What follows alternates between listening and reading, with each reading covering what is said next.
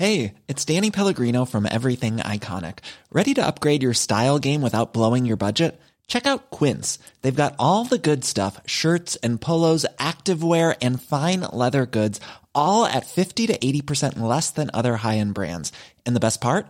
They're all about safe, ethical, and responsible manufacturing. Get that luxury vibe without the luxury price tag. Hit up quince.com/upgrade for free shipping and 365-day returns on your next order. That's quince.com/upgrade.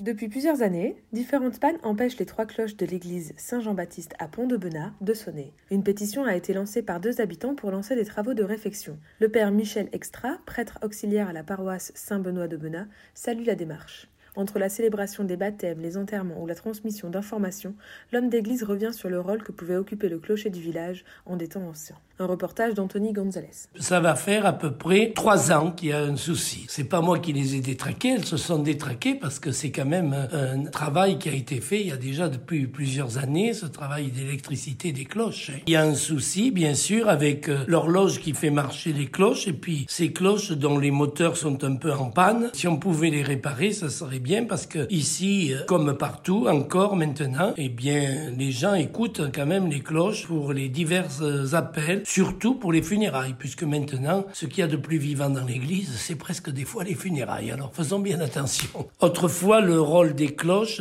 parlait et informait aux gens, d'abord qu'il y avait une célébration d'un baptême, les célébrations des mariages, et surtout à la sortie des mariés, ils étaient contents d'entendre les cloches. Et puis, des moments des enterrements où il y avait donc le glas qui sonnait des fois 2 ou 3 jours avant pour annoncer aux gens qu'on allait accompagner un tel ou une telle. Et même dans une paroisse où j'étais, autrefois, le facteur me demandait toujours, les gens ont entendu sonner le glas, qui c'est qui est mort, etc. Alors le facteur, il se renseignait pour renseigner les gens.